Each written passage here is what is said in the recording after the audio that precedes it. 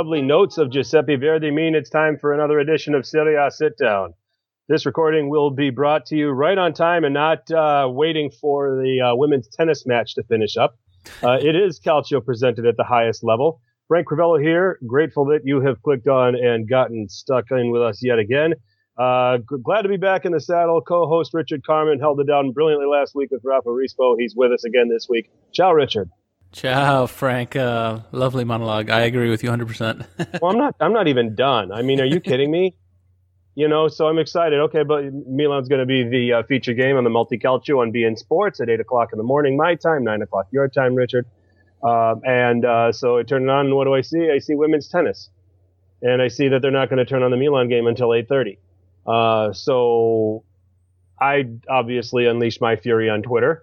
And then I see a couple people snapping at Matteo Bonetti about it. And Matteo said, we will be on as soon as the tennis match is over with. And I said, the tennis match should never have been on beIN Sports to begin with, okay?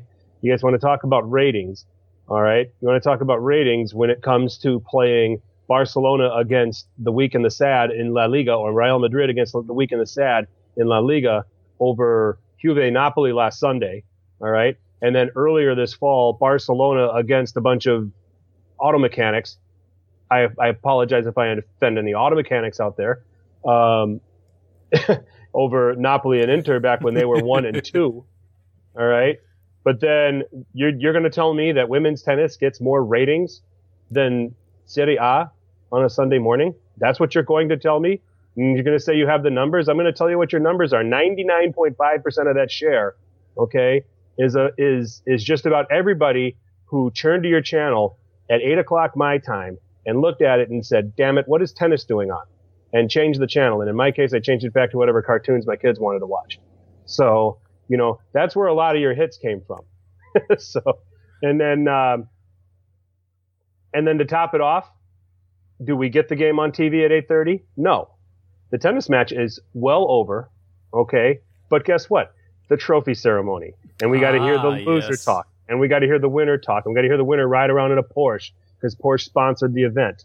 And we got to go through all of this nonsense. Meanwhile, we miss out on Çalhanoğlu's goal. We miss out on a goal that's overturned by VAR. Well, I didn't really miss out. I had it on my computer. Oh, and that's another thing. We missed about the first 15 minutes of the Milan game, maybe 10, because it was supposed to be on beIN Sports Connect Channel 5, and you had that lovely purple screen that said that there's nothing on. It was like, well, maybe there's a mistake. You go to beIN 7, beIN 8. Nope, no mistake. You go back to the guide. It's supposed to be on beIN 5. It's not there. So finally, in about the 12th minute or something like that, we finally get the game. So, beIN Sports, get your shit together, okay? You don't need to show the trophy ceremony. You can inform the listeners, you can inform the viewers that it's available on beINSportsConnect.com. Everybody watching your channel has a computer and has beIN Sports Connect, okay? They can go to see it. If they're really that hard up to hear the second place person giving her speech about how she's disappointed for not winning and that she'll get them next year, and the first place winner, I think she was Russian. I don't even know.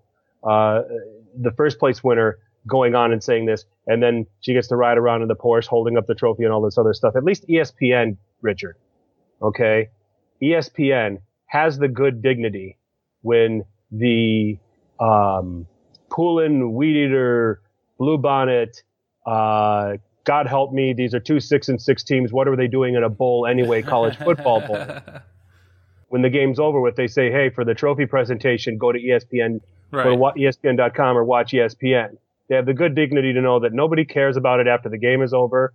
The people that were really watching it were watching it because they made an investment on it, or they attend that school or have some sort of attachment to said 6-6 school. Okay?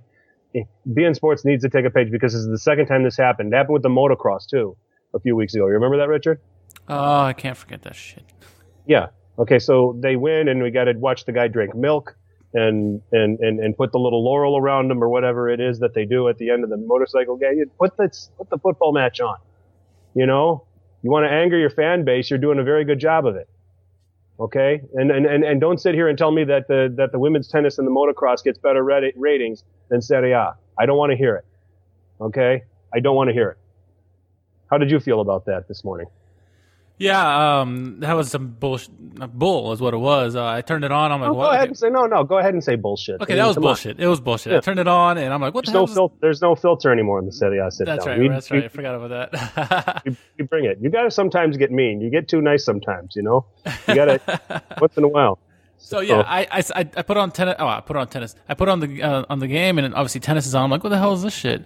Luckily I have BN Sports Connect, so I quickly clicked over to BN whatever it was, and I got the game from the beginning. But yeah, that's messed up. And I was like, okay, where's Multicalcio? I want to see Multicalcio. It's like really good games on right now. No, you don't get that because whatever's going on, I don't know. So I got to hear some good commentary from another commentator, but it was disappointing that I didn't get to hear my Multicalcio and get the live action live updates from all the games going on. Hey, don't make fun. Don't talk about Richard Whittle like that. I like Richard. I do too. I just didn't get my Multicalcio. That's all. Yeah, I know. I like my Multicalcio. My son likes the Multicalcio. He likes seeing the graphic, and he likes saying we try to play a guessing game as to who's the team that scored. So and I think I got a couple right, and he got a couple right, but some of them we got wrong. But it is what it is. It's something that can. Something that can pass the time. You don't look at your phone. You don't look at the the live feed or anything like that. Yeah. So it was, it's disappointing, and they can sit there and talk all they want about how they play more Serie A than they play La Liga or all this other stuff. But when they just come to the important matches, they've taken a back seat to watching, Messi, and Ronaldo do what they do against bad Spanish teams, like they've done through the years, because it gets ratings. And if you're going to have that principle, and if that's your standard for rating, and it's all about the ratings, then clearly Serie A should have been on at 8:00. Okay, 9:00 your time. And okay, and you tell everybody the women's tennis is on BN Sports Connect, and you're going to play some 90 and 30s from the day before, until it's time for Multicalcio. If you don't want to play the Crotone Sassuolo game, which ended up being an outstanding game, but I want to celebrate 41 goals in 10 games. That's what I'd like to celebrate. 41 goals this weekend, Richard. Good weekend. It was definitely a good weekend. Yeah, but we had so much crap happen between the BN Sports and then some of the things that happened in these games that, you come away, you're happy with all of the goals that scored, and there were some fantastic goals being scored. But then on, the way that some of these things are going to be shaped, and especially the title race, Richard, some really, really weird crap happened. Over the last 2 weeks, really. Yeah. Yeah. It just culminated today. Yep. Or this weekend, I should say. Yep. And we're going to start that by talking about the Derby dell'Italia that took place on Saturday between Inter and Juventus. It was, did you see the Pinocchio tifo from Inter? No, I missed that one. Go and look at it. I think that I think there was one of the animals, and I'm just trying to remember it. It escapes me off the top without looking at it. But it's saying, "I've never had to be in Serie B" or something like that. And then there's like the nose that's going all the way out to the Champions League trophy. Looking at it right now. Yeah, okay, I see it. It's yeah, and then holding up to 35, and that's funny. A bunch of miserable bastards, Interisti, but man, that was a quality tifo. It is a really nice one, yeah. That's awesome. So Nima Tavalli's listening to this or not. He's probably going to have a word with me. But anyway, so to the action that took place on the pitch, Juventus would open the scoring, and it was a quality finish. Cercato un colpo di testa che non arriva. Douglas Costa! Douglas Costa porta avanti la Juventus. Douglas Costa on 13 minutes. First of all, the team selection, and we'll talk about this Costa goal in a minute, Richard, but did it surprise you that Paulo Dybala was not in the starting 11? I'm going to say this, hot take, I wasn't surprised. No, I wasn't surprised too, because they've had a little bit of a falling out here lately. They've had some words, I guess, in practice or something. I might have to watch Netflix to see what's going on lately, but yeah, it doesn't surprise me at all. And Douglas Costa's been playing really well as of late too, so really good form. Another reason for him to drop Dybala from the starting lineup is with the form that Douglas Costa is in right now. Yeah, agreed. Nice little volley, took it very well, and we would get some men behaving badly just shortly thereafter. Matias Vecino stamps on Mario Mandzukic, and is shown a straight red for his actions. This would send Inter down to 10 men. Now, this one, Richard, I didn't have a problem with. No, at first, when I first, heard, I wasn't watching this when it happened. I turned my head, and when I heard it was red, I was like, okay, this is probably some BS. And I looked at it, I'm like, no, that's a good call. He clearly stamped on him. It looked like it was very intentional, and it was a deserved red card. Yep. And that was that was about the gist of the action. Juve would go ahead 2-0, or so they thought, through Blaise Matuidi, but VAR overturned that goal for offside, a correct decision there. The Old Lady were up a goal to 0 at halftime, but just 7 minutes into the second half, that lead would evaporate. Cancelo con il destro in area, Icardi! Mauro Icardi pareggia I conti, Inter 1, Juventus 1. It could be said Mauro Icardi got more air on that goal yesterday than Koulibaly did last week on his goal. It's pretty close, isn't it? Yeah, it's a beautiful, beautiful header by him, and this guy can score with his feet, with his head, any which way possible. It's why he's one of the best strikers in the world. So 10-man Inter pull one back, and it's interesting all of a sudden. And just 13 minutes later, Ivan Perisic gets the ball down to the end line, getting ready to pull the ball across, and it is tapped in nicely by Andrea Barzagli. Problem. Andrea Barzagli plays for Juve. He put it into his own net. Inter fans, euphoria there at the San Siro. Inter up 2-1. Juve, here we go again. At that point, Richard, and it had been a recurring theme, and I'm going to credit, listening to Charlie Stilitano on the football show earlier in the week. A place where they've had you on as a guest in the past. Oh yeah, my good buddy. Yeah, you're a good buddy. Yeah, you guys are so tight. You got those free International Champions Cup tickets yet? Yeah, that's right. I wish. So, but he made a very interesting comment that as I reflected on the last few games for Juventus, I tended to agree with him. This Juventus team is tired, and maybe sapped from, the hangover of losing the Champions League final a season ago and really having to try to rally to get back to the top of the table here, going out the way they did to Real Madrid in the last 8. There's a lot here, emotionally and in some cases physically taken out of them. And it was very, very easy and very convenient for me to agree with that theory at the time that Juve had taken that 2-1 lead. Oh yeah, I mean it's very easy to say that Juventus were tired. They looked at they were. It's very rare you get them seeing teams take it to them. It happened to them several times in the last couple of weeks. I mean, Napoli last week, and we'll see what they did to them. And you get beat on a corner kick by a team of all midgets and Koulibaly. So you get one guy to mark. Yeah, Chiellini has something to do with that. But these guys have been playing, even though they're rotating heavily. They've played so many games between Champions League, Coppa d'Italia, and also in Serie A. And then really the last 2 years, because they went deep in the playoffs last year. They had the finals of Coppa Italia last year as well. So it's a lot of miles that these players are logging. And yeah, even though it's a deep team with a heavy rotation, it wears on you, man. And there's only so much you can take. And these guys are exhausted, if not physically, definitely mentally, for sure. Definitely. And another incident, first of all, Allegri did bring on Dybala in the 61st minute. So that happened prior to the own goal led by Barzagli. Another incident that took place here in the second half. Miralem Pjanic goes all Brutus Beefcake with a high knee on Rafinha, right in front of the referee, Daniele Ossato. And I believe just a foul was given, and it was interesting. Pjanic was already on a yellow when this occurred. He took one in the 21st minute. The action that he had here, this is where the controversy is going to set in. This is where my reset of my Juventus privilege blog is going to set in. That should have been a second yellow. Pjanic should have been sent off, and it should have been 10v10. Absolutely, and we don't have to look too far from Juventus when we saw something that was very similar to this that happened in the past when it was Juventus against Torino, and I don't remember who the two players involved. But it was a Torino player taking out Pjanic in the very exact same way that Pjanic took out another player, and that player got a red card, I believe. So, why didn't he get a yellow in that? I mean, maybe the refs knew that he was on a yellow and didn't want to give him a second yellow, but no, that doesn't matter. It doesn't matter in a game that those kind of stakes. If it's a penalty that's worth a yellow or a red, you give it to them. Don't say, I'm going to give you a break. No, because that could turn the momentum of a game. Yeah.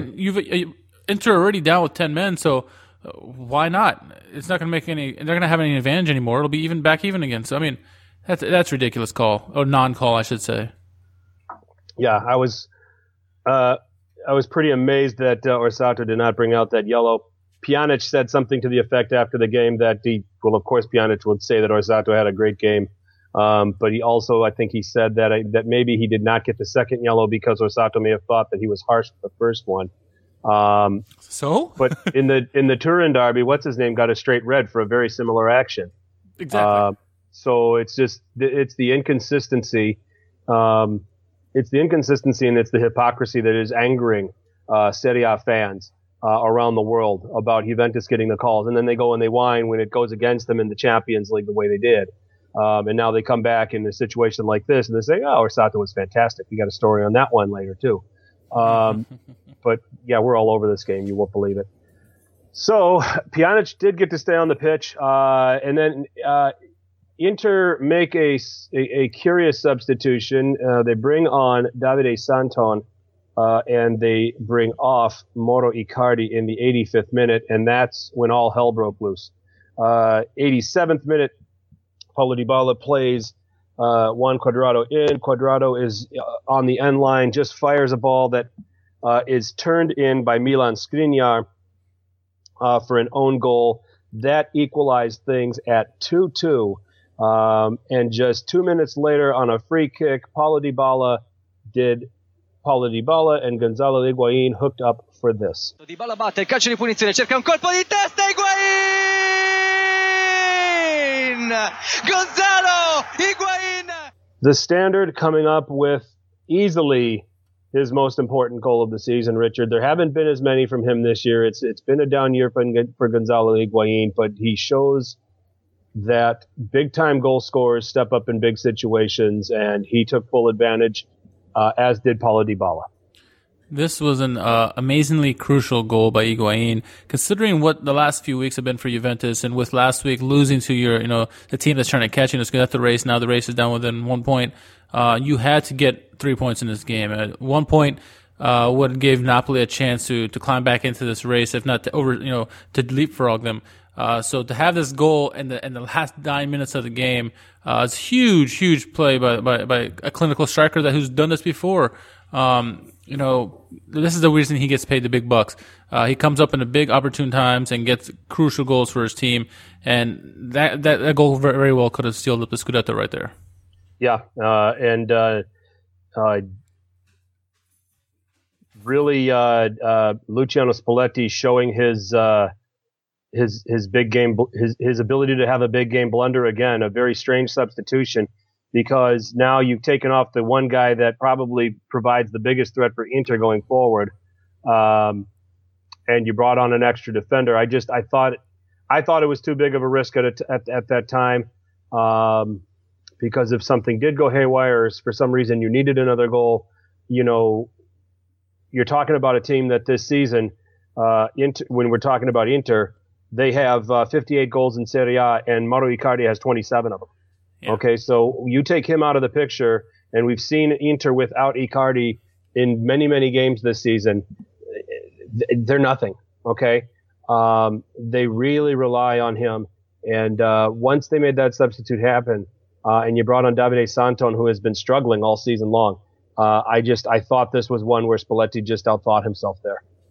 Yeah, I mean, you have plenty of options. I'm always of the thinking that, if you're going to take someone off, that's fine, but leave your best player, your most dangerous person in that game, in the game. And that it is, without a doubt, Mauro Icardi. You can make a case. Perisic would have been a better replacement, though he is also very dangerous. But, Candreva maybe, or someone else. There's other ways you can look at this. He takes off Candreva just about every game. It's strange to me that Candreva got 90 here.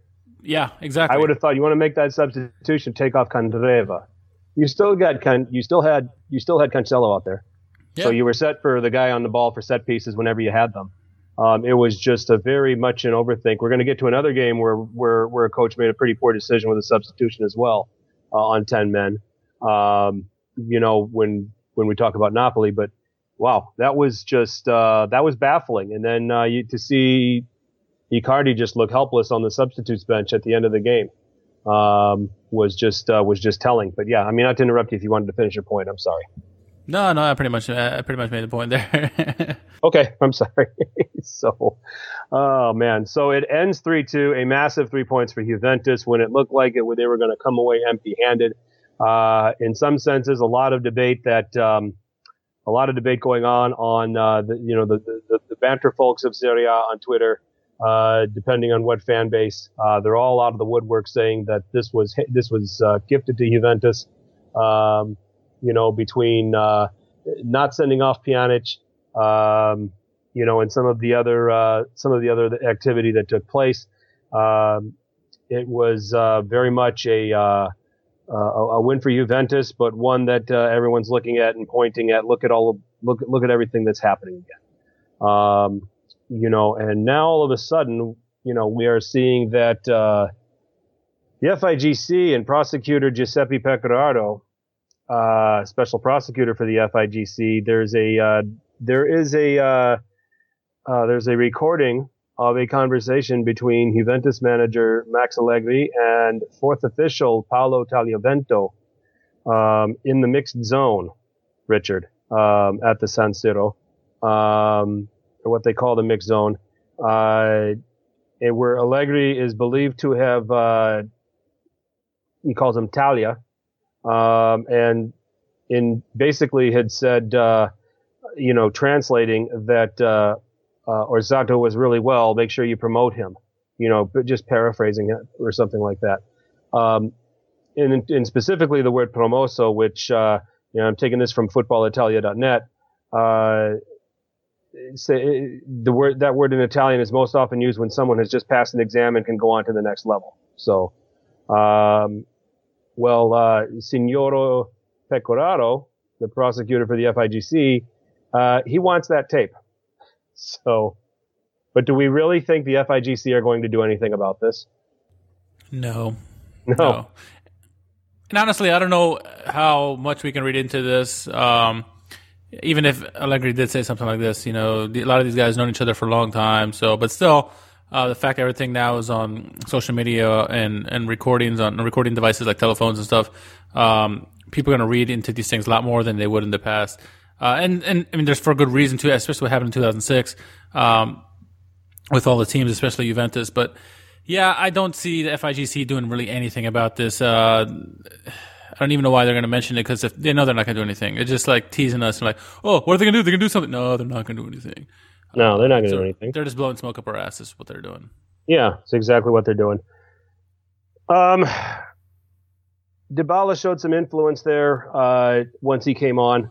I mean, do you have a man of the match for this game? Because there were a lot of.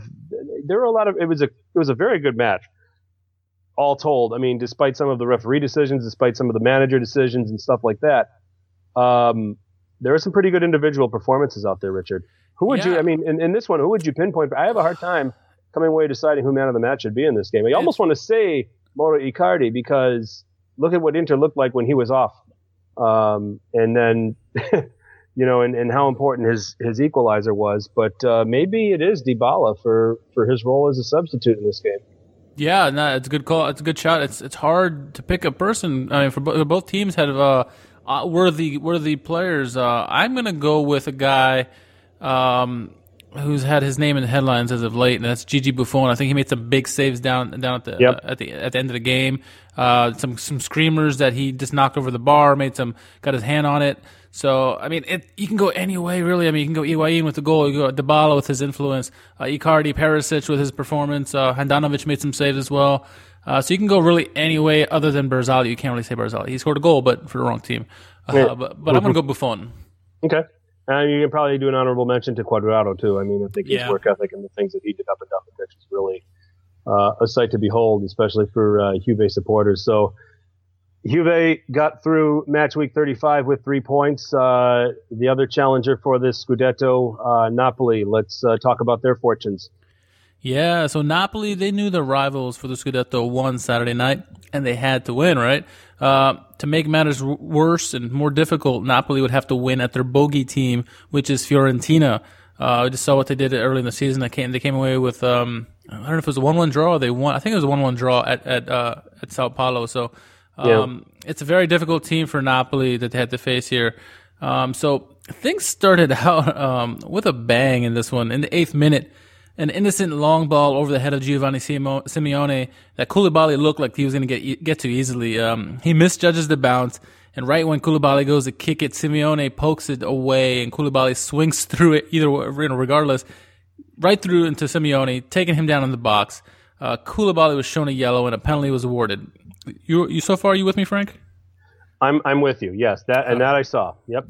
But hold up. VAR gets involved, and they had something to say, and it was deemed that Koulibaly deserved a straight red. Not only that, but it was a foul just outside the box. So if you look in the replay, I think that part was definitely correct play. When you watch in slow motion, Koulibaly gets him just before they get into the box. So yeah, I agree with that. It should have been a free kick. Now the red card, I assume they're saying that Koulibaly was the last defender, and that's why he got the red. Is that what you took away from it?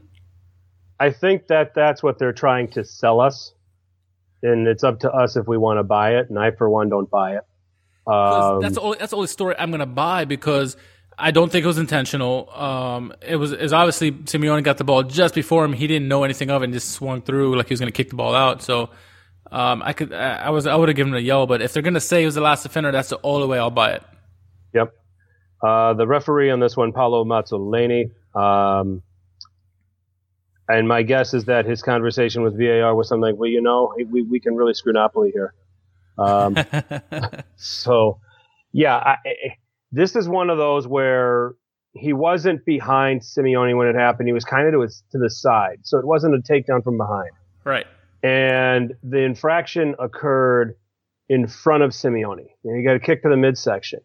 And the incident and the way the incident happened, Koulibaly is trying to make a challenge for the ball, and he missed.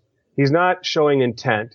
He's not showing malicious intent, to break this guy's ribs by side volleying into him. Okay. This was a challenge that Koulibaly went for and missed, and you want to say free kick and a yellow card? I'm good with that. I would have been perfectly fine with that. Red card was absolutely harsh in this incident. And it impacted the rest of the game because now you're asking an away team to play 82 minutes on 10 men. Absolutely, and it was an extremely harsh call. And then Jorginho would actually be the casualty in this because he was immediately subbed off for Lorenzo Tonelli. Hated that. I don't like it either. You have 3 other defenders on the pitch already. You know this is your bogey team. You're a very possession-worthy team, so you're not going to have to face too many shots. Keep who you have there out there. I mean, Jorginho, he can do the job and help out defensively. So can Alan and the rest of the guys. They know that they're down to 10 men. They can all pitch in defensively. You don't need to take off one of your better playmakers to bring in Tonelli, who's had very minimal action this season. Yeah, I mean, that or, and I can't remember who said it, but the idea was that if you did want to bring somebody off and you really wanted to bring that extra defender at that time, that and this might rile some people up because he's the captain, he's Napoli, but Marek Hamšík would have been the one I would have pulled. And for those reasons, Jorginho, he's more of a ball winner than Hamšík is. They're both good playmakers, but that ball winning is so vital, that Jorginho can give you that Hamšík doesn't quite have. I think that was one where Sarri just went a little too, I don't think he overthought it. I just think he went a little too quick with his decision there. And, he maybe expected Alan to fill that, regista role that they've grown to, get at a high level from Jorginho. It was, Jorginho's probably the last guy you want to take out if you're trying to bring in an extra defender in that situation. Yeah, and then by assuming that Alan's going to take Jorginho's space in the regista role, it takes away from Alan's box to box roles that he excels so well in. If you ask any Napoli fan, the guy who's in the least form out of everyone is Marek Hamšík, so that would probably be the one everyone would pick. But it's just a terrible call. And you're ceding possession when you're down to 10 men. So when you win the ball, you don't need Marek Hamšík advancing and linking up with the forwards. Exactly. Okay, you need who's going to get in those situations when you're ceding possession, who's going to end up with the ball more often? It's not going to be Hamšík, it's going to be Jorginho. And you need his ability to play make from the deep position. Okay, to even route one for Mertens or Insigne, or to be able to pick out Callejon and get some sort of counter going for Napoli. You take that away when you take Jorginho out of the game. I thought it was a bad decision. I thought it was a rush. I think it was done out of haste by Sarri. No, I couldn't agree more. And so after several minutes of, going to VAR and doing this and that, it was actually Christian Biraghi who would step up to take the free kick, but Pepe Reina would swallow it up. Napoli would have to play, 80 more minutes with 10 men, all whilst trying to keep pace in the Scudetto race. So there would be a deadlock for about a half hour or so before a long pass from Biraghi in the 34th minute finds Simeone.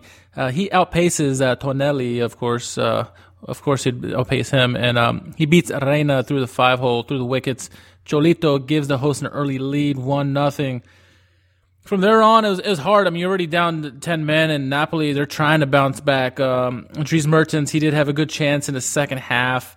But he and no one else on the team could really get past Marcos Portiello in this one. La Viola, they would make them pay in the 62nd minute when off a Ricardo Saponara corner kick. Cholito Simeone got his brace and doubled the lead for Fiorentina, 2-0. At this point, Napoli looking like in a world of hurt.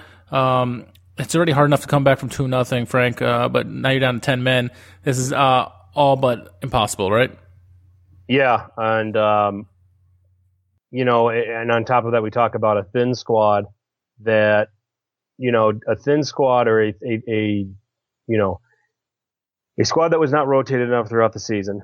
And, down to 10 men now, trying to chase the game, desperately trying to chase points to keep pace for a Scudetto push. And it looked more desperate as the game went on, and it was just frustrating to watch because that wasn't Napoli to me all season. It was kind of a shame. It's a complete opposite of what we experienced last week with them. Mm-hmm. And Cholito, he would put Napoli out of their misery really and end all Scudetto hopes. When he got his tripleta in stoppage time as Fiorentina won 3-0 and all but gave the bitter rivals Juventus, which is kind of ironic. The Scudetto today, Juventus and Fiorentina are big rivals, but they gave them the title today, basically. Yes. And Fiorentina don't care too much for Napoli either. So yeah, that's true. And they're all about winning games. A lot of credit is owed to Pioli.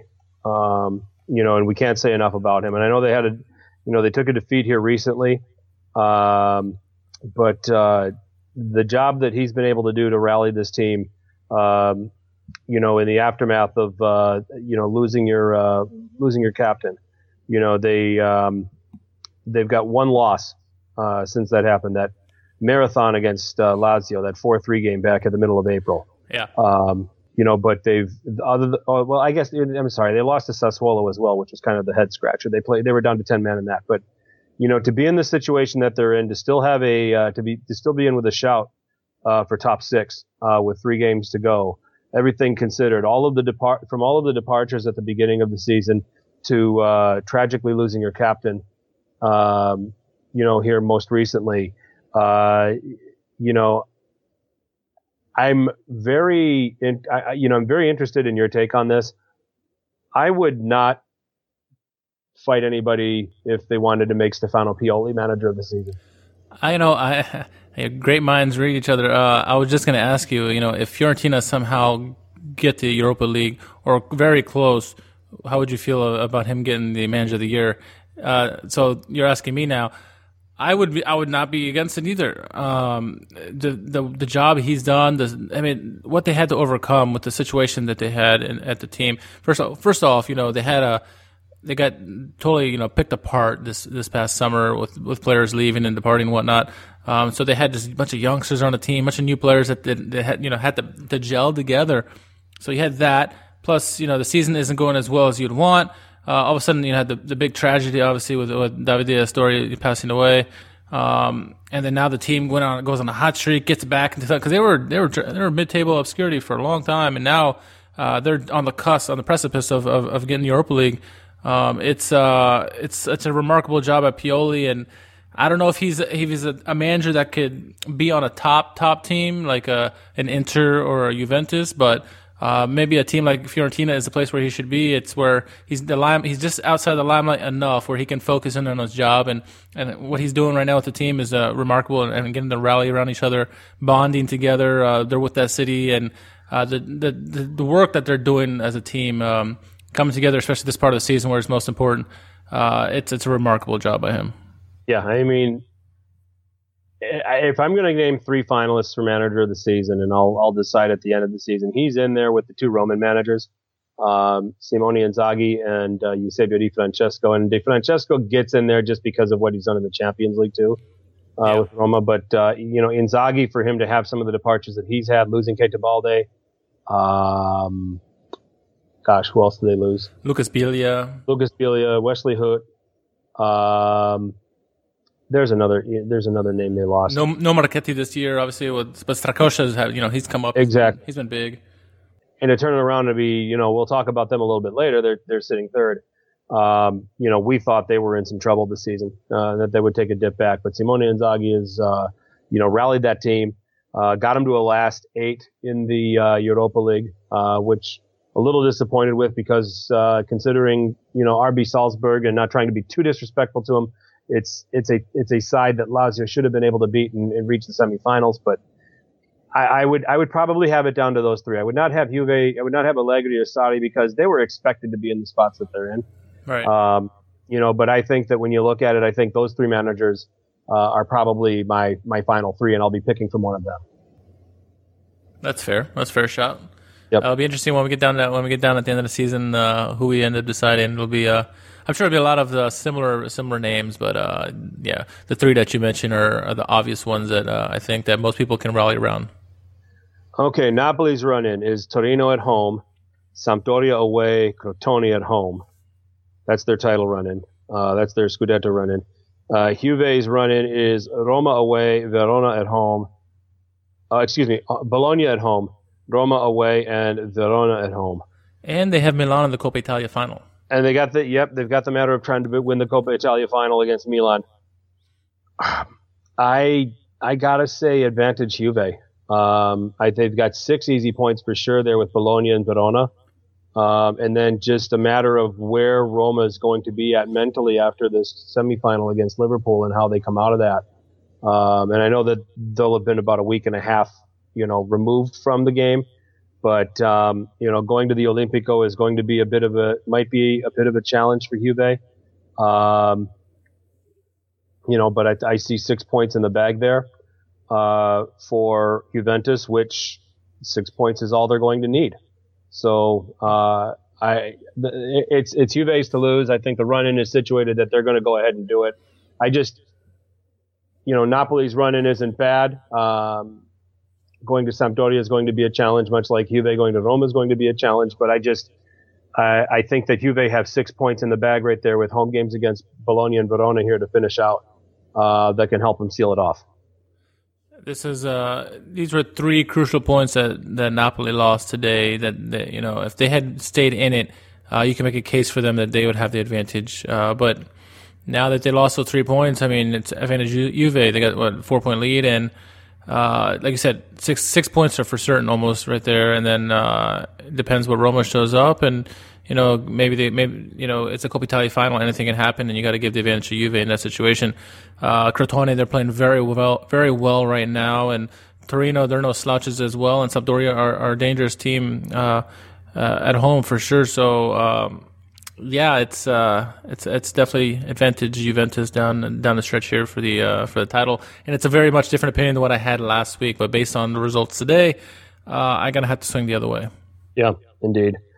Indeed. So this is Juve's to lose at this point. Go to @SeriaSitDown on Twitter or Instagram. Do you agree with us? Do you think there's a miracle on the cards here with 3 weeks to go?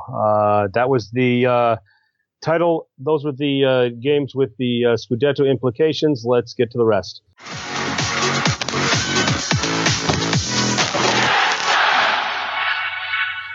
Okay, and we got a lot of goals to talk about, so let's just get right to it, Richard. We start with Roma. They beat Chievo 4-1. Goals, Patrick Schick getting on the score sheet for Roma. Aiden Dzeko making it 2-0 on 40 minutes. Stefan El Shaarawy in the 65th. Aiden Dzeko in the 67th. Bobby English, your boy. Yeah. Salvaging a little dignity for the not-so-flying Donkeys in this 4-1 defeat. He missed a penalty earlier that was the result of the, was it a Juan Jesus red card? Yep. So Roma were down to 10 men for much of this game from when they led 2-0. And,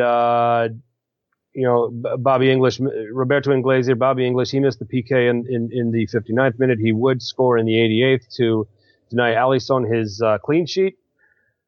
But this is Roma at another gear, and this is Chievo just, man, they're miserable all of a sudden.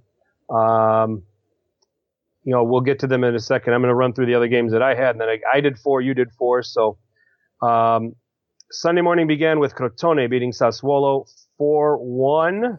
Yeah. A huge 3 points for Crotone. Braces for Marcello Trotta and Simi. Domenico Berardi getting a penalty for Sassuolo in that one. Moving on, Atalanta in their bid to hang on to 6th and grab a Europa League place for a second consecutive season. They beat Genoa 3-1. Excuse me. Musa Barro in the 16th minute. Brian Cristante in the 22nd minute. Josip Ilicic with an oh dear Lord goal in the 74th. Miguel Veloso on I believe that was a free kick there to salvage some dignity there for the Grifone, but Atalanta win 3-1.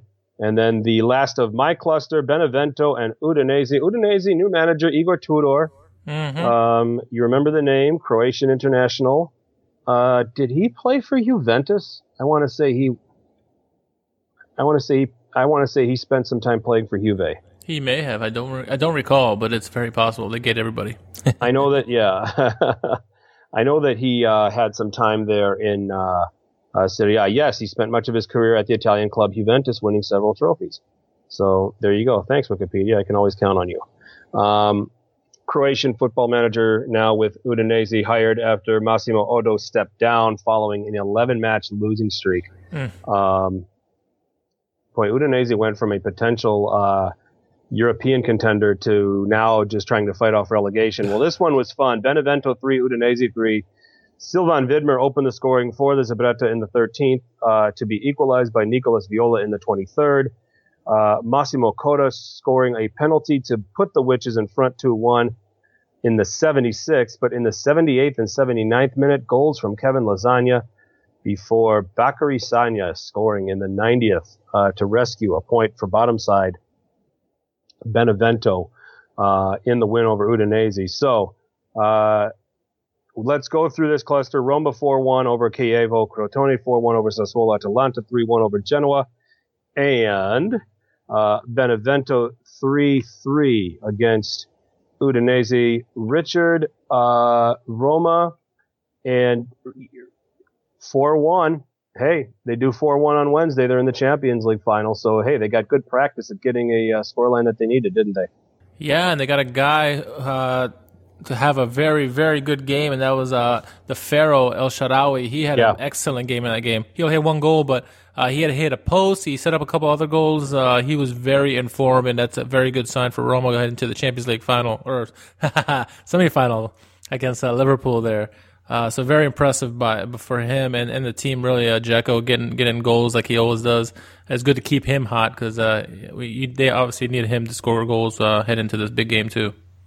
And thanks to results from some of the games that one of the games that you're going to talk about, this Chievo defeat now has them in 18th. Oy, oy. It's getting real for your boys. You're gonna have to start brushing up on some Serie B here. Yeah, well, hey, Serie B is actually very entertaining this season. We'll get to that later, though. Chievo do not want to be there. We've been saying for half the season that Rolando Maran has got to go, and we told you, and if you don't get rid of him, they're going to be in a relegation fight. They're going to be in a relegation zone, and look where they're at now. Crotone's getting hot at the right time. Spal's getting hot. It's not a good sign for Chievo. Only bit of saving grace is that Cagliari and Udinese are also playing terribly at the moment. So, but like you said, they're currently in 18th spot. So that's definitely not a spot that they want to be in. If they don't get any better results, they're going to be in Serie B. But here's their run-in. Crotone at home, Bologna away, Benevento at home. A very doable slate for them to get out of this. How many points out of those 9 do they need? I think they need at least 6. You think they need at least 6, huh? Okay. The form that Crotone is playing right now, Spal are getting points. Cagliari, they're just outside and they can get points. They're not gonna, shit the bed, kind of like Chievo. Or I think Chievo need to get as many points as possible. I don't think they can beat Crotone, but the other 2 games are winnable. And so yeah, I think it'll take 6 at least because it's gonna be a dogfight down the stretch here, and I think all those teams involved are gonna find ways, scratch ways to get points, and if not 3 points, 1 point at least down the stretch, so that Chievo are gonna have to do what they can to get some points to leapfrog these teams.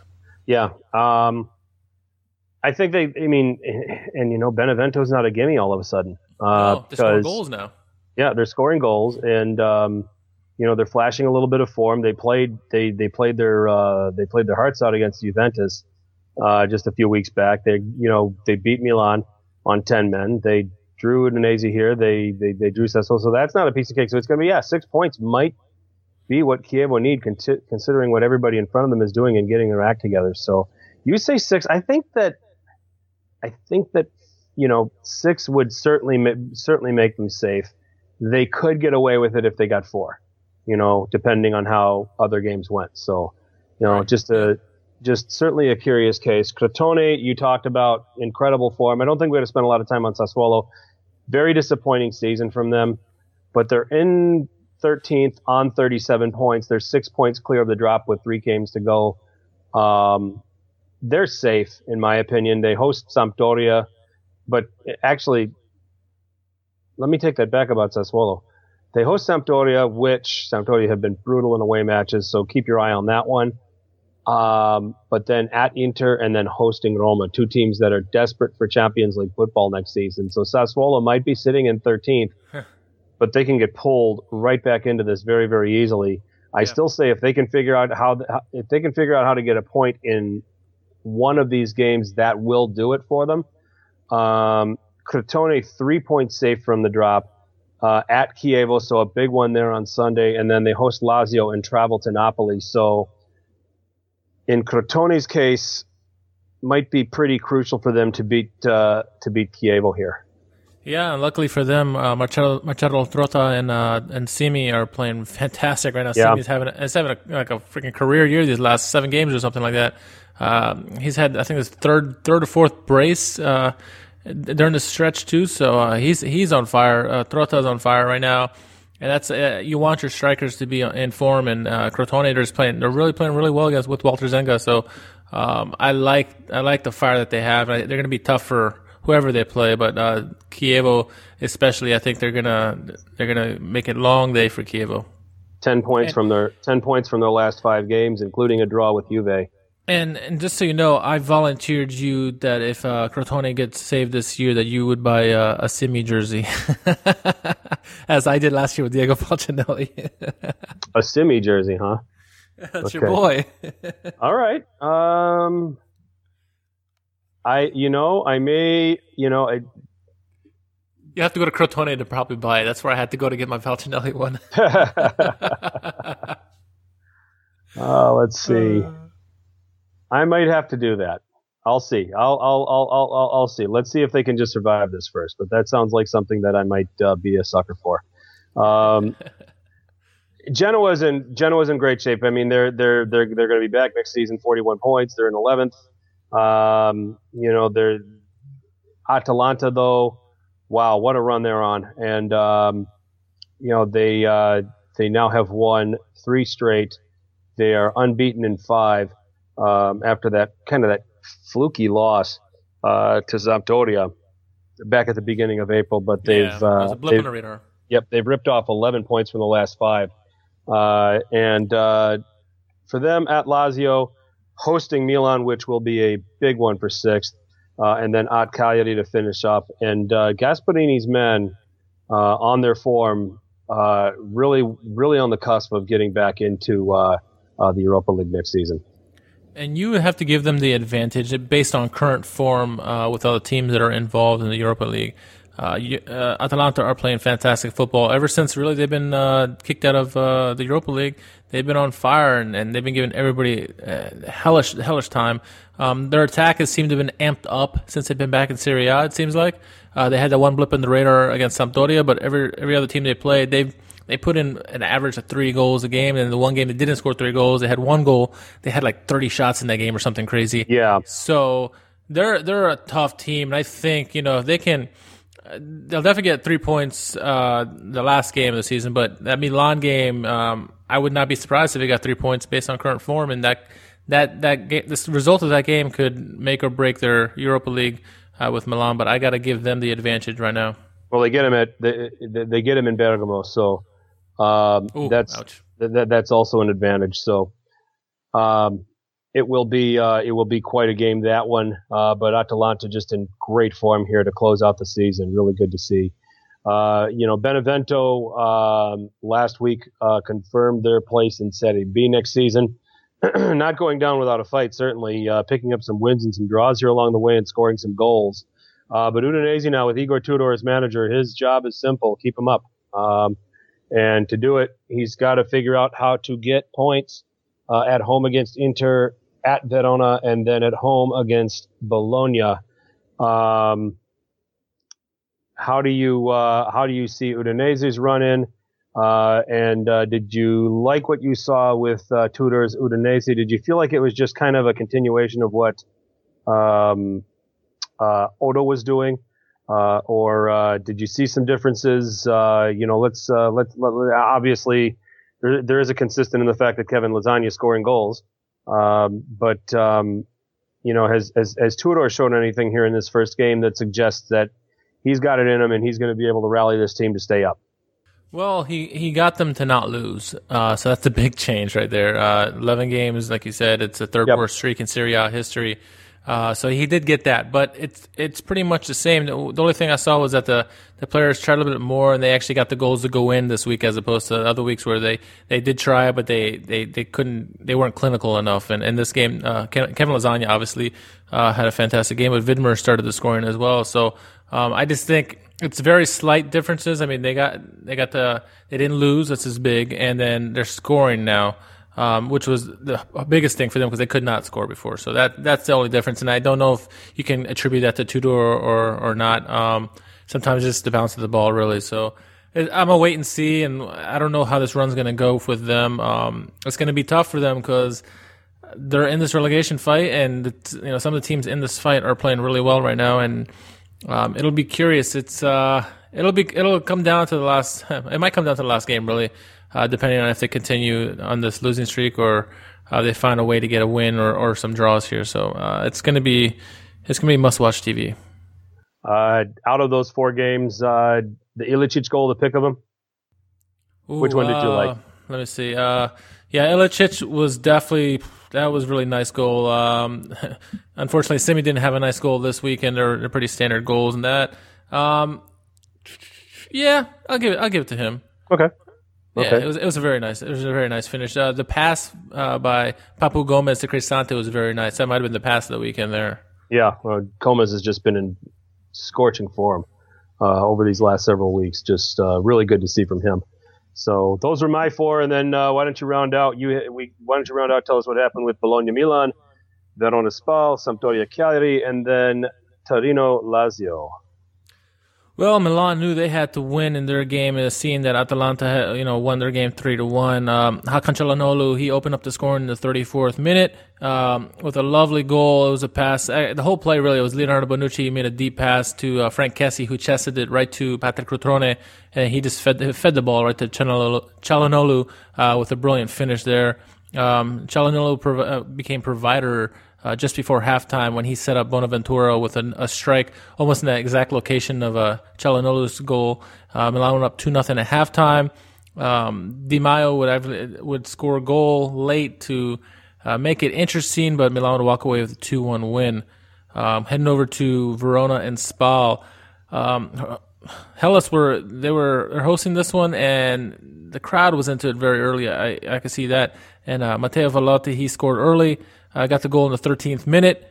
And then Verona, they scored again in stoppage time in the first half. It was Mohamed Fares, one problem, Frank.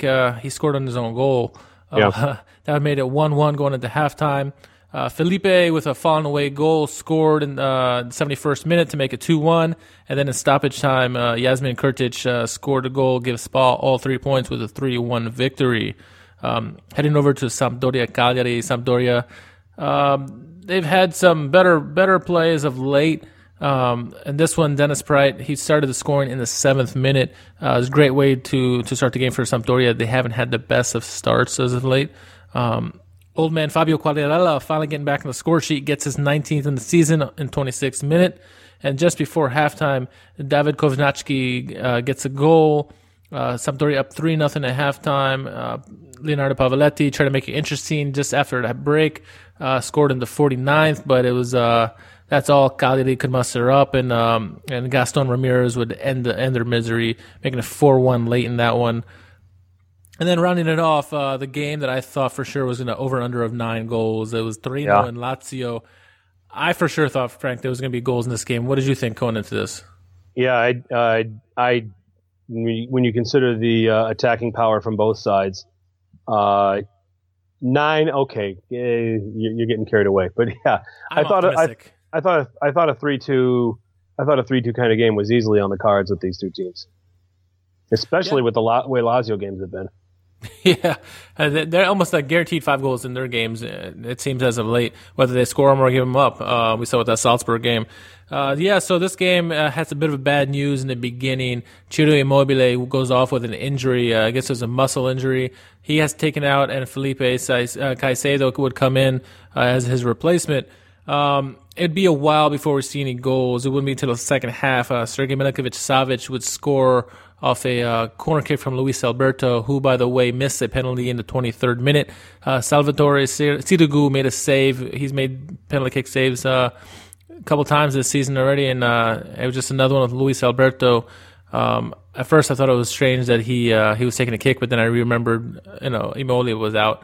So Milinkovic-Savic got the goal in the 56th minute. That would be all that they would score. Adam Ljajic had an opportunity late in the game with a free kick in a very, very tasty spot, but he shoots it just over the crossbar. Lazio win 1-0 in that one. So looking at all those 4 games in particular, there was a VAR that was involved in the Milan-Bologna game. Riccardo Orsolini scored a goal, or so we thought. It went to VAR. It was deemed that Rodrigo Palacio handed the ball in the box before he gave it to Riccardo Orsolini, and so no goal was allowed there. What did you make of that? Did you think it was a fair handball call, or do you think it was a little suspect? I'm a Milan fan, and I thought that was suspect. I thought that was a gift. It's one of those where, this is truly one of those where it's down to the human element, and what they interpret and what they see. And I don't think that clearly Palacio is not trying to intend to handle the ball, first and foremost. And then, it becomes a judgment call of, do you go to VAR or do you let the goal stand? And, someone in VAR had it in them to say, this shouldn't count. That was a handball. And that's what happened. I thought it was a little cruel, and apparently Roberto Donadoni also thought it was cruel. saying, I think he said something to the effect of the papers that VAR has clearly not benefited the the lower teams in the league. So, so it's it's just one of those that as a Milan fan, okay, lucky that we're going to get away with one, or lucky that we're going to dodge a bullet here. But in the scheme of things, one of those that it's just like a total 50-50 judgment call, and one that they could have allowed the goal, another one where they could have done what they did, and really for me, I thought it was harsh. Yeah, no, I agree, and Bologna weren't doing themselves any favor. That was really the only good play that Bologna had in that game. Milan really took it to them in the game as far as possession-wise. I thought Hakan Çalhanoğlu had a very, very good game. He continues to flourish under Gennaro Gattuso. So I mean, that was really like the only like big play for Bologna. They're obviously on beach mode now, and Stefan De Maio's goal made it spicy. But I think Milan were pretty comfortable in that game. I've seen games where it's been a little bit, you want to clench your fist a little bit because you're not sure how that game's going to end. I thought Milan were pretty safe in that game. Well, they had a stretch of the opening 15 minutes of the second half where they should have come away with at least 2 goals. Yeah, Mirante really kept the Bologna in the game, is what it was. Yeah, and it was a stretch of 15 minutes that made you wonder where was this the entire month of April? You played like this all April. You're right in the hunt for a Champions League place. So, or maybe they did play like this, and it just, I made a very cynical comment about the starting lineup, before kickoff with respect to Milan, saying, cynical prediction, Milan will boss possession, but because the strikers have been struggling so much, they're not going to score, and Bologna is going to get a really weak one, and Milan are going to drop 3 more points. Right? So, the strikers were not needed for goals in this game, as Çalhanoğlu and Bonaventura got the goals. What was your grade or your assessment of Magno Locatelli's performance in this one? B+. Yeah, I thought he played well. He wasn't fantastic, but he played very well considering the situation that they were in. I thought he filled in admirably, and he definitely has some promise. It just needs some game time, which he hasn't had, unfortunately. Yeah, he played with confidence. I thought he made some good decisions. He didn't give a whole lot away. He didn't allow the game to be too big for him. I thought he put in a very strong, composed performance today. As far as Hellas and Spal, it was 2 teams that are in the relegation fight.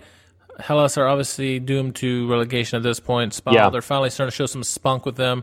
Nothing too much to take away other than obviously Spal are the better of the 2 teams as far as Serie A capabilities. So Spal has been feisty all season long, and Hellas has shown very, very few glimpses of scoring, let alone good play. So I think that was a pretty much straight up one there. Sampdoria Cagliari, that scoreline, was that more indicative of how bad Cagliari have been playing as of late in their beach mode ways, or does Sampdoria maybe finally getting back on track, possibly? Because Quagliarella hasn't scored in a while, and now he finally gets 19th. Well, first of all, Cagliari might want to get off that beach because there's 3 games left, and they're right in this like relegation. They're only 2 points above safety. Sampdoria have become Dr. Jekyll and Mr. Hyde. Dr. Jekyll at the Luigi Ferrari, where they win games. Mr. Hyde away, they're absolutely brutal. And there's something weird about them all of a sudden. I made the comment here a few weeks ago that I think that some of the problem here with Giampaolo's 4-3-1-2 with the trequartista, that it seems to have been found out a little bit. And if you don't have, and when you're relying on a very veteran and a very, a Fabio Quagliarella who is in the autumn of his career, to come good with the goals, that's asking a lot. And Lucas Torreira has been the one constant in Sampdoria this season. But I think that, some things have worn off with Sampdoria. I think that they've been found out a little bit. Now, this game here against Cagliari, they were able to put it together and they were able to turn it around. Cagliari in particular stink. We've always had our fun with them. Defensively, they were just beyond poor last year, but now they're these last 3 games, they can't score goals. They go to Inter and get battered. And matter of fact, you look at their away form now, they go off the island and they lose. And their only win in this away run is at Benevento back on March 18th. But otherwise, you have to go pretty far back to see the last time Cagliari won away. They won away at the end of 2017 against Atalanta. Ooh. So, so they're another team. These are two that are kind of they're both difficult to deal with at home, but they're both miserable away. And Sampdoria got to take advantage of a miserable away team, just like they're a miserable away team when they go on their travels. So. And then to round this up, Torino and Lazio, it was pretty much a defensive stalemate in this one. Obviously, you don't want, we hope that Immobile isn't out for a long time because he's at 29 goals, and it'd really be a shame if he didn't get to 30. That kind of really opens up the Capocannoniere race because he had a stranglehold for a while, but now Icardi's up to 27, I believe, and Immobile is at 29. Our prediction, Frank, as we were saying, talking off air, it could come to fruition with Immobile out for a couple games. Right, and you don't want to be running a prediction on the count of that, but injuries do happen. From the sounds of it, it's 15 days. It could be 15 days. It could be 20 days, but he could also recover quickly and be around for that final game against Inter, where there could be a lot on the line. I'm gonna go on a limb and say he'll be in that game. He's gonna find a way to get back in that game. If it means trying to secure a Champions League place, he's gonna go out of his way to make sure he's playing. Yeah.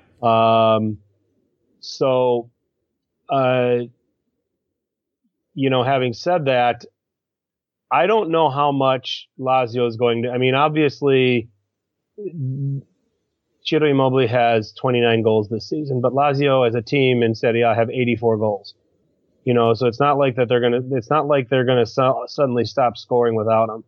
Big game on next Sunday against Atalanta. That's a huge one for both teams. So certainly his lack of presence is going to be felt. But Caicedo has been serviceable. Yeah. Luis Alberto will pick up the slack, and you now have, you can count on Felipe Anderson in this mix somehow. So Inzaghi will have all week to restructure this and have this, and put this right, ahead of the welcome of Atalanta. So, and that's what I expect him to do. He's done good. He's come good with limited resources, and I think that he'll have a chance to do it again here. I think that it's a situation where I think Lazio will have the ability to tread water without Immobile. There's no other distractions. There's no Europa League to play in. There's no Coppa Italia final. So they can focus on these 3 games, and they'll use the cliche, we have 3 finals. And, if they play all 3 games without Immobile, they'll find ways to get the points to try to maintain their top 4 position. But my guess is that Immobile will race to be back for that all-important game against Inter. If Inzaghi can find a way somehow next year to get this team to play defense, they're going to be in the fight for the Scudetto with the way this team can score. Most definitely. And then as far as Torino go, yes, they lost, but it was a high-powered offense they went up against, and they only gave it 1 goal. I'm liking Walter Mazzarri as the appointment there more and more each week as it goes on. They still need to find some ways to score some goals, but they're not giving up as many goals as they used to. Siragu's playing a lot better. Defense is playing better. N'Koulou had a dumb penalty today for the penalty kick, but other than that, he's been very solid for them all season. Certainly an upgrade from last season. So Torino, they have some ways to go, obviously still, but I think they can. It's good signs for them coming with Walter Mazzarri, and they need to continue progressing. I mean, the first and foremost goal for them, they've got 2 things facing them here this summer. Andrea Belotti, first of all, there's going to be a lot of talk about him again. But do they need him? I mean, would he be? Obviously, they would love to have him, and I know I'm sounding crazy by asking, do they need him? But he has not scored at the rate that he scored last season, and Torino have still turned out okay. And at least under Walter Mazzarri, there seems to be some sort of a plan. where it looks like they've almost scored less with Belotti in the lineup as of late. It seems like. Yeah, I mean, Iago Falque has been terrific. Yep. They'll be able to hang on to him. But they've got two issues. They've got Belotti, and whether or not he's going to be back in the picture next season. And then they've got N'Kolo, who's on loan from Lyon. If they can find out how to make that permanent, seriously, no doubt. I think that would be huge for them. I mean, Sirigu has been great since returning. From some of his adventures in France and then Spain. But this is there's a bit of a foundation here for Torino to do some pretty good things next season. Their summer's going to be very interesting. But Belotti and N'Kolo are two huge questions for them. On the scope of how they're performing and how Mazzarri has them situated, they may not need Belotti, and they'll be able to, if they can find another striker to put it together, they'll be fine. To me, hot take, keeping N'Kolo is more important to Torino than keeping Belotti. I'll go with that too, because if you can keep clean sheets and keep the other team from scoring, it gives you a better chance to win than scoring goals. Because we've seen with some of the teams in this league that while you can score goals doesn't mean you're going to win because you're going to give up goals. And they have plenty of firepower on that team outside of Belotti, with Iago Falque and Adam Ljajic pulling the strings. That they're going to be more than capable of scoring goals. So yeah, I'm with you. N'Kolo is definitely someone who I'd focus on more than Belotti. Yeah, indeed. So it gives us a table of, we talked about the Scudetto race, 88 and 84 right now for Juventus and Napoli respectively.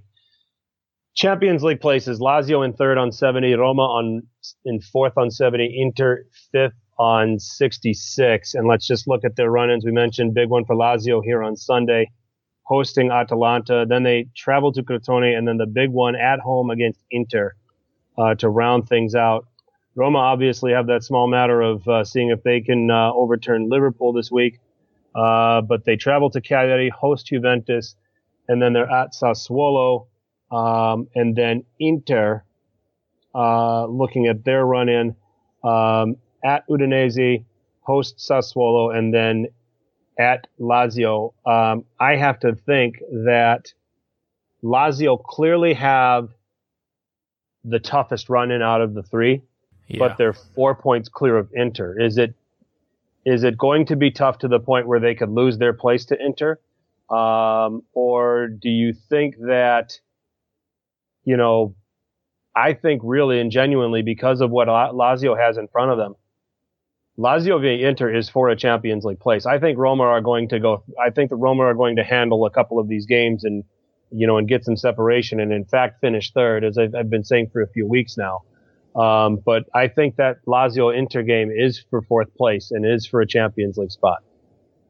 Yeah, if you look at the remaining schedule, I'm kind of with you. I think Roma are going to be able to secure that third spot with some of these results that they could probably get.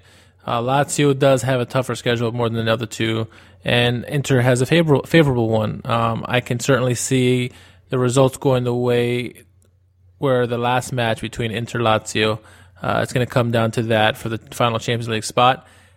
And that game's going to be a doozy, not only for that, but it's going to come down to Immobile Icardi for that last, for the Gabo Cannonieri, which is secondary in this race, but it's going to be fantastic nonetheless because, both teams are going to try to feed their strikers as well as trying to get the Champions League spot. So I think I'm with you. I think it's going to come to that last game. I don't see, either team pulling away. Well, I see Inter, since they're 4 points back, they're gonna catch up to Lazio because the three teams that they gotta face are all playing really well right now. So it'll be very, very fun to watch. Yeah, I definitely agree with you there. The Europa League places, obviously we've got Inter. Inter will be in Europe. It's just a matter of what competition when you take a look at their position right now. Atalanta 6th on 58, Milan 7th on 57, Sampdoria and Fiorentina on 54. Now, what are the ramifications for Milan? If they win the Coppa Italia, they're in the Europa League regardless of their finish. Is that what I understand? Yeah, because Juve are going to be champions, but they're also going to be in Champions League anyway. So that spot's going to go to, I think, Milan or that seventh spot is going to be. Well, let's put it this way: as long as Milan stay in 7th, they're going to be in Coppa Italia. Now, if they win, obviously they're in.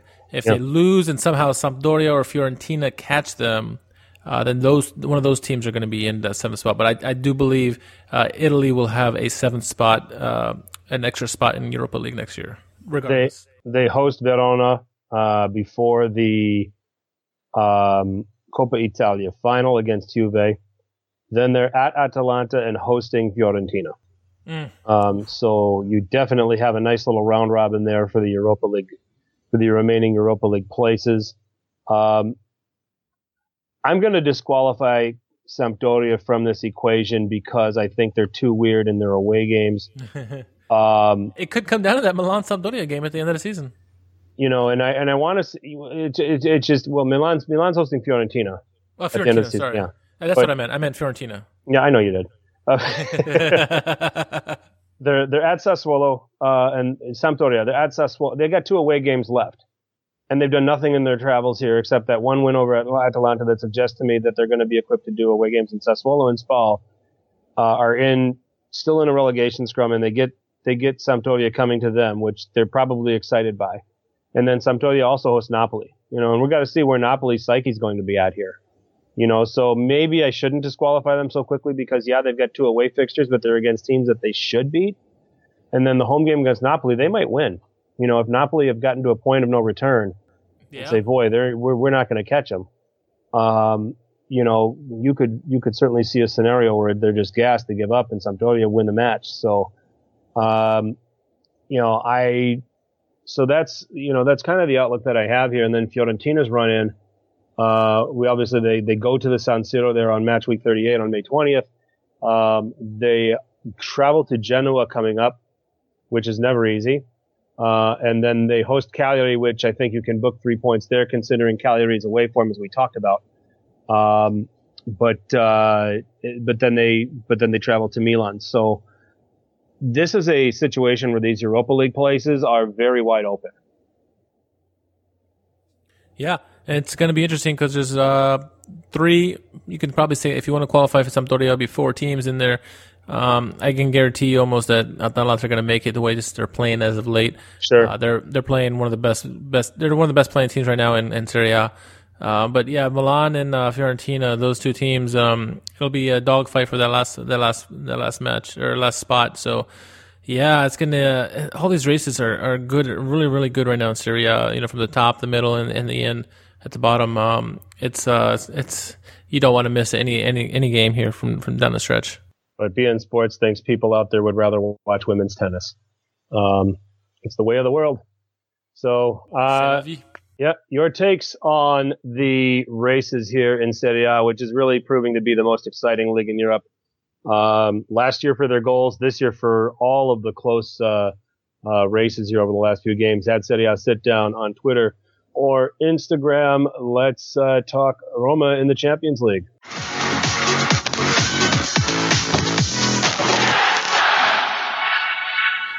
Okay, Richard. Well, we already know what happened several days ago. Roma traveled to Anfield. We talked. The goal was obviously they would love to have taken an away win back to the Olimpico for second leg, but ultimately control the damage, come out with some away goals, and put themselves in a spot at the Olimpico where they could overturn the tie and reach the Champions League final. Well, they have created quite the mountain at Liverpool, and they lose, as we know, 5-2. Mohamed Salah put on a clinic, 2 goals, 2 assists.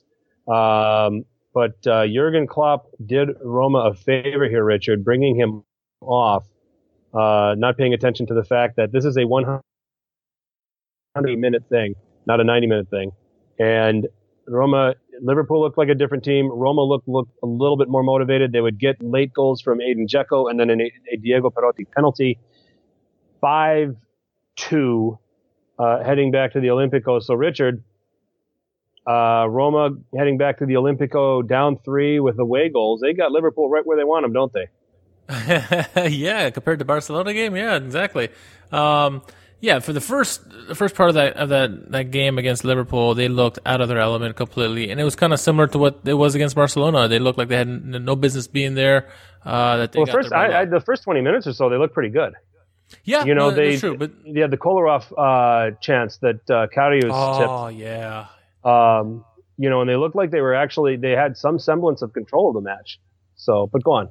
Yeah, but then as soon as Mo Salah scored, it went downhill from there big time. I was commenting during the game that Mo Salah looked a lot like Messi in that game. He just did whatever he wanted with the ball. It would just gravitate towards him. He just did anything he wanted. If you put Messi jersey on him, you wouldn't know the difference other than the afro. He was magical in that game, and they got to find a way to stop him because they looked completely lost when he was out there. And as soon as he came off, like you said, they scored 2 big away goals. Yes, it's 5-2, but it's 2 away goals. They can somehow find to get 3 goals. They're all of a sudden in the lead. They get 4 goals. They're out and out winners. It's very, very possible. We saw what they did to Barcelona. They implement the same strategy. It's a different team hacking wise. Barcelona are slow build up. Liverpool are a faster paced team, but if they can find a way to control Mo Salah, that'll be the key to the game. Easier said than done this season. Oh, absolutely. Yeah. especially the way he played in that first leg. We seen, you were able to shut down Messi. So whatever you did in that game to shut him down, you got to find a way to do that with Mo Salah. If somehow they can pull a miraculous comeback like they did against Barcelona. It's going to be very, very hard to do. But I think the key in that game is Mo Salah, obviously, because we saw what happened when he was there and when he wasn't there. I certainly agree with that. Couple things from the first leg, okay? And I tried to shout this on Twitter a couple of times, and nobody really listened, but I just trying to say the under the radar take was probably the best thing that could have happened to Liverpool was Oxlade-Chamberlain getting hurt and having to go off for Georginio Wijnaldum. He played fantastic too. Exactly, because when you looked at how Liverpool lined up and you looked at their midfield three, it was Oxlade-Chamberlain, Henderson, and James Milner. And we've got a lot of Liverpool people at World Football Index. And I would ask I would bravely tell, without any reservation, tell any of them, none of those three scare me as far as being a ball winner. As far as having an ability to blow anything up. James Milner does the part because if he wants a spot on this 11 for Liverpool, he has to do it. It still doesn't mean he's good at it. Okay. Wijnaldum was the one guy that you put him in, aside from Emre Can, who was injured.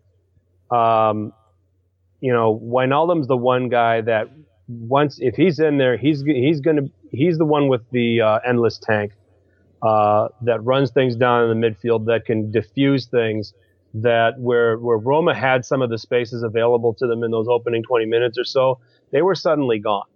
But it also looked like the 3-4-2-1 that Di Francesco played. He played it against Barcelona, and you can do it against Barcelona. To your point, it's slow build up. Barcelona are not, they're gonna knock it around, and wait for you to come just detached enough where they can go through you and score. Liverpool, on the other hand, their front three is explosive going forward. And they're not afraid to go route one on you. So when you play the high line on Liverpool, like you did against Barcelona, this is a situation where I think Di Francesco just got lazy and said, well, I played this against Barcelona and beat them. I should be able to beat Liverpool with it. It's just the way it came off to me. And what did Liverpool do? Direct ball. Salah got under it. I mean, how many times did you see it happen? And then after that, Manolas and Fazio, both of them, were as poor as I've seen them. Yeah. Usually one's poor and the other one's pretty good. They were both bad.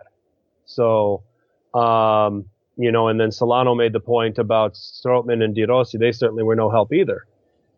So, I mean, all said, with all the gloom and doom, there's still a chance, and they've done it before. And I think they're going to be buoyed by that. Now, I don't think they're going to do it again. I hope they do. I think that this is one where they're going to win 2-1. They'll beat Liverpool 2-1. But obviously Liverpool will have the aggregate win and reach the Champions League final. I'd love to see Roma do this again. I'd love to see some of the feelings and some of the scenes that we saw at the Olympico when they knocked out Barcelona. I just can't see it with this Liverpool team. I just think because the other issue you run into is if you do try to shut down Salah, Firmino and Mane, and especially Sadio Mane, he's been outstanding in the Champions League. They're good enough to beat you if you completely dedicate your game plan to Salah. Yeah, no, they're more than capable. But like what you said, the game was in Roma's favor until Wijnaldum came in, and the dynamics changed. And the big mistake that I noticed is watching the tape over and over again is how they left Salah so open. I mean, They know how good he's been this season. He was just miles and miles of acreage in front of him. Like all the guys would shift to the one side of the pitch. I'm like, why are you leaving him by himself? He just leaving to do whatever he wants, and that was a big problem. They need to correct that. I don't know if that's because Kolarov was so far up the pitch trying to score or what, but they need to correct that if they want to have any chance in the game. So they're going to obviously have a home advantage, being at home with the crowd there. We saw how good they were for that Barcelona tie. It's gonna, they're gonna have to have some of that Rome magic once again. Maybe you have to get the Pope to bless them or something. I don't know, but it's going to be very hard to repeat what happened last round. Is it possible? Yes. But you need to shut down the direct attack of Liverpool, get them to play kind of they were in the first 20 minutes. It's very possible. You have to watch some Premier League games and see how other teams have done it. How Man City, or maybe not Man City, that they got Man City's number this year, but watch Mourinho games. He's played very well against Liverpool teams. That, and you need to get some scoring. The best thing that happened to Roma in that game was they got 2 late goals. They got confidence back. Mm-hmm. They looked like a shell of themselves before those 2 goals.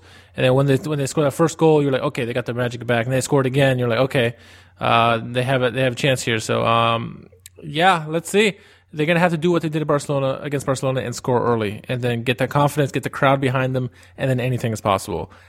Do I think that's going to happen this time? I would love to see it, like you said, but I think Liverpool have enough in them that they're going to get at least 1 goal, and that'll be enough. Even if it's a 3-1 scoreline, that'll be enough for Liverpool to move on. Yeah. I think the magic ends here, unfortunately, but I hope I am wrong, like it was in the last time I predicted the second leg of a Roma game. Do you man-mark Salah, or do you try to outnumber him zonally? Outnumber him zonally, because if you man-mark him, you're going to have advantages for Mane and Firmino and whoever's in the attack, or Wijnaldum, whoever's playing. You have to man-mark him zonally and kind of shut him out and put numbers in your favor. That's the best way to do it, because otherwise you're just screaming for more goals against you by other players. I've never been a fan of, I can't figure out I've never been able to figure out how to fit man marking. One guy's chasing another guy religiously all over the park while everybody else is trying to stay in a shape or trying to stay in a low block or things like that. I think that in the end that just starts to get confusing, as things wear on. So I would rather try to outnumber him zonally, because I don't think that anybody on Roma really have the pace to man mark him anyway. Nainggolan maybe would be the only one, but you need him for offense. You don't want to, you don't want to take away, because he's the kind of guy, and he showed it. He showed it in the first leg.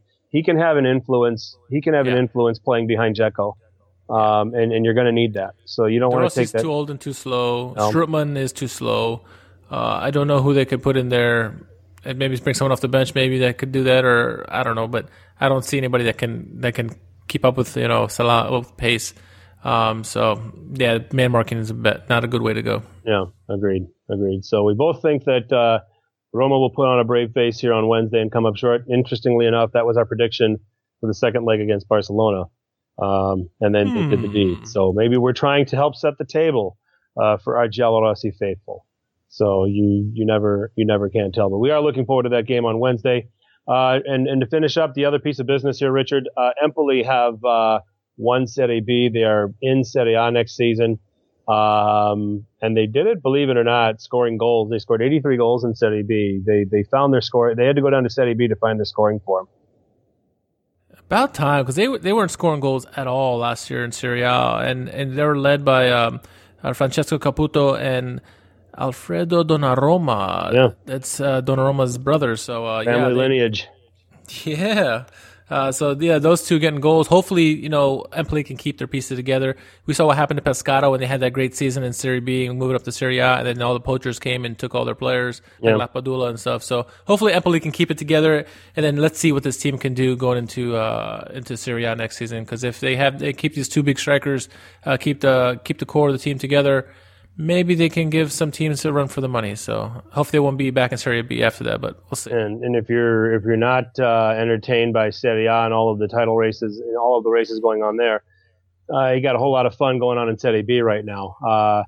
Empoli clinching it, and then that one's done and dusted. But the second automatic place right now being held by Parma on 63 points, and just ahead of Palermo. Well, they have the same number of points as Palermo, who's in third, 63.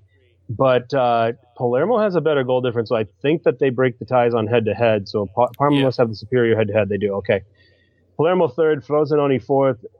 Pippo Inzaghi's Venezia is in fifth. And then Bari, good friend Mark Neal, in sixth, clinging for dear life right now for those for that promotion playoff, as Perugia and Cittadella both hot on Bari's heels at the moment. It's pretty much those 7 teams. They're all in. There's 4 games for everyone to play yet. They're all in position. They all have a shot at second and getting that automatic spot and taking that away from Parma, and then they're all in position for the playoff for the 4 playoff places as well. Pretty interesting stuff, and I would love to see Parma back in Serie A after all this. Back to Serie A. That'd be great. So that would be great. That'd be great for the league to have the 90s pedigree and reminding you of some of the players that played there, where Gigi Buffon got his start before he moved to Juventus. So, and then you had Hristo Stoichkov there. You had Aspria played there, Colombian forward, right? Yeah, he did. Hernan Crespo. The list goes on. There were plenty of great players. Fabio Cannavaro also spent some time there as well. So be good to see an old face back in Serie A. So let's pull for them. So and we'll see who the third team is out of there. I'll pull for Bari because I don't want Mark mad at me. My Sicilian blood would pull for Palermo. Plus, besides, I mean, we love Palermo. We loved picking on him last year, and I kind of miss him. I'll go with Inzaghi's Venezia. Okay, we'll see. A lot of good storylines.